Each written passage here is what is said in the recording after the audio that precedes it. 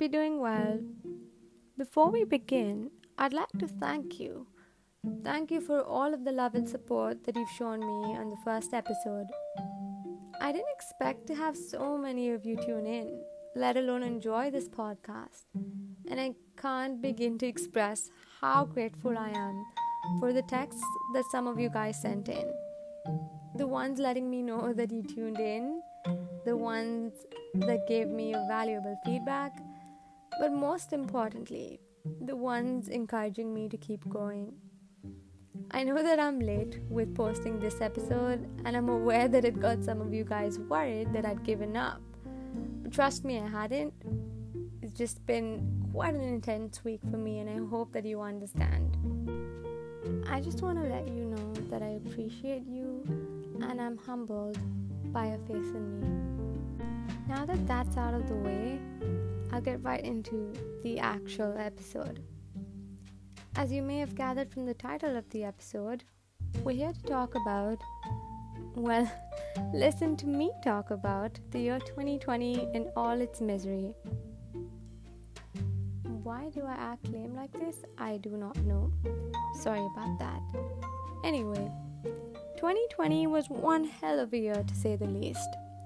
It may not necessarily have been an absolute shit show for all, silver linings and all, but boy was it a pain in the ass. We all have our own accounts of living through a pandemic amidst other things in 2020, and I thought that I'd use this episode to share my account with you today.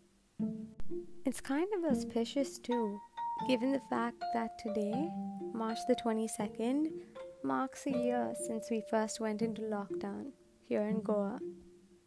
Little did we know what was to come. I seem to have digressed. I'm really sorry about that. Well, back to my account of the year. The highlight, undoubtedly, of 2020 for me was being laid off of work just a few weeks before we first went into lockdown. Obviously now, the timing was unfortunate because no one was going to hire for a while after that, and the circumstances in which I was laid off were even worse, so that did quite a number on me. But I knew for a fact that I'd given it my all and that there was absolutely nothing that I could do about the situation, and so I chose to do just that, do absolutely nothing for the next few days. Well, I couldn't really accept it initially, but then I chose to see this time as a much needed break, because if I remember correctly, the year before that was hellish. It was very overwhelming, very intense. It wore me down, and I was like, yeah, maybe, this happened for a reason, and maybe this is the time for me to really take a break and unwind and whatever. So I did that for a few days. And then I started getting bored, and we were stuck in the house, right? So I was bored in the house, and I was in the house bored. So I was bored, and I was like, I need to get out, but I couldn't because lockdown. And then I got to know about this Citizens Initiative where they were looking for volunteers to help out with providing aid for the daily wage laborer community, and I was like, yeah, that's my way out. So I signed up, and I did that for like a month and a half. It was very fulfilling, but it was quite intense too. It could be quite intense. So I did this for a month and a half, like I said, and then towards the end of May, I got to know that a cousin of mine, I didn't get to know, I knew of this, but I thought that maybe I could help out. So a cousin of mine was to answer her board exams, her 10th. So I was like, okay, that's something I could help out with, and that would make me feel productive and useful and whatever. So I did that till like the first or second week of June, and then after that I was actively on the job hunt. So I was doing that, sending out applications, going on interviews. Most of them were online, so I did that. There were a few that were in person, so I went and did that too, but nothing worked out, and I was like, okay, maybe it's not meant to happen at the moment. So I didn't worry too much about it. Then I thought of taking up an internship. But because I've already graduated, they were like, we can't give you an internship, but we can let you volunteer with us. So it's like, okay, anything would do. So in August, sorry about that. So in August, I volunteered with an NGO, did that for 3 months, and then in November I was free again, and I was like, okay. And during this time as well, I'd been actively applying to places, was on interviews, would complete like 2 rounds of it, and in the third round something would happen, or you know how it is. So it's like, okay, that's fine.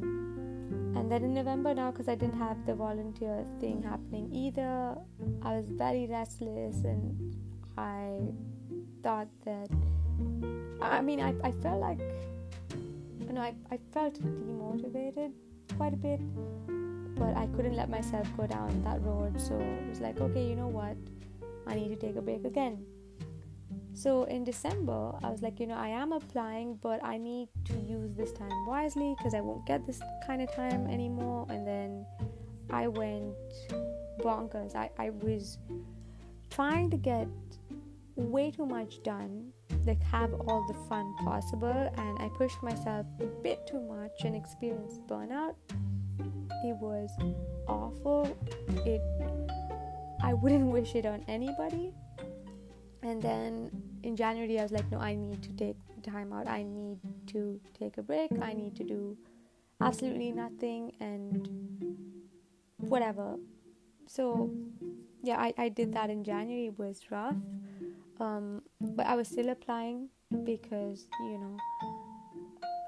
then February, it started dawning on me that I'd been unemployed for almost a year, and even though I was being productive, it wasn't really doing anything for me, and all of that productivity is what pushed me to experience burnout then towards the end of the year, and I was just all over the place. And then in March, I was still recuperating from the burnout, but then I had like a workshop like a seminar that I had to give, a talk, a session, whatever you want to call it, and that was stressful. And then I took up something else, and it was quite the ride. And because I was laid off in this month last year, it was a little distressing, not gonna lie, but that was my year. And I know that a lot of people have had it worse, and I know that I'm relatively fortunate in that I don't have to worry about not having a place to rest or not getting my daily meals and things like that. And I wasn't doing too bad health-wise either, so I know that I had a lot to be grateful for and things like that, And while quite a few people feel like this might seem like a win, being so productive and managing to keep myself occupied, getting so much done per se was a win, but trust me, the price that I paid for it, it was awful. I'm just gonna say it was awful, and this is something that needs to be talked about, burnout in general. And so I think that I would talk about more about that and my struggle in the next episode, mainly in the hope that it might help others that face similar struggles, or something on those lines.